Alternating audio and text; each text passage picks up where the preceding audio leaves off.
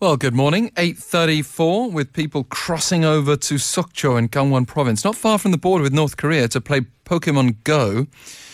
It was said it was also available in Busan for a short period, apparently because of a GPS glitch. And it is thanks to a glitch in Sokcho that people have been able to play it there as well because of restrictions in using Google Maps in South Korea. Today's Daily Voice comes from someone who did exactly that. Joined the flood, the pilgrimage almost to Sokcho to play this now very famous game. He actually works in the gaming industry in Korea, so perhaps wanted to check it out for himself. Let's go there with our Daily Voice.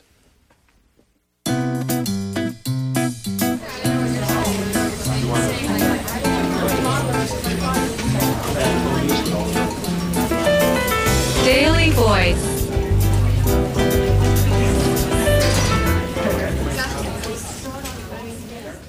Yeah, I would definitely say it was worth it. Just even outside of being a gamer or a Pokemon fan, I think it's a fun trip to take, even just to see a city and get to just go outside of just what you normally know. So that kind of added to the adventure and just kind of what you would expect out of the Pokemon experience. Because I guess, like growing up, the TV shows were all about just this adventure and looking for, these virtual creatures in a sense. And as lame as that sounds for many of just my generation, I guess it was in a way just like a bit of dream fulfillment and nostalgia just all packed in together into one.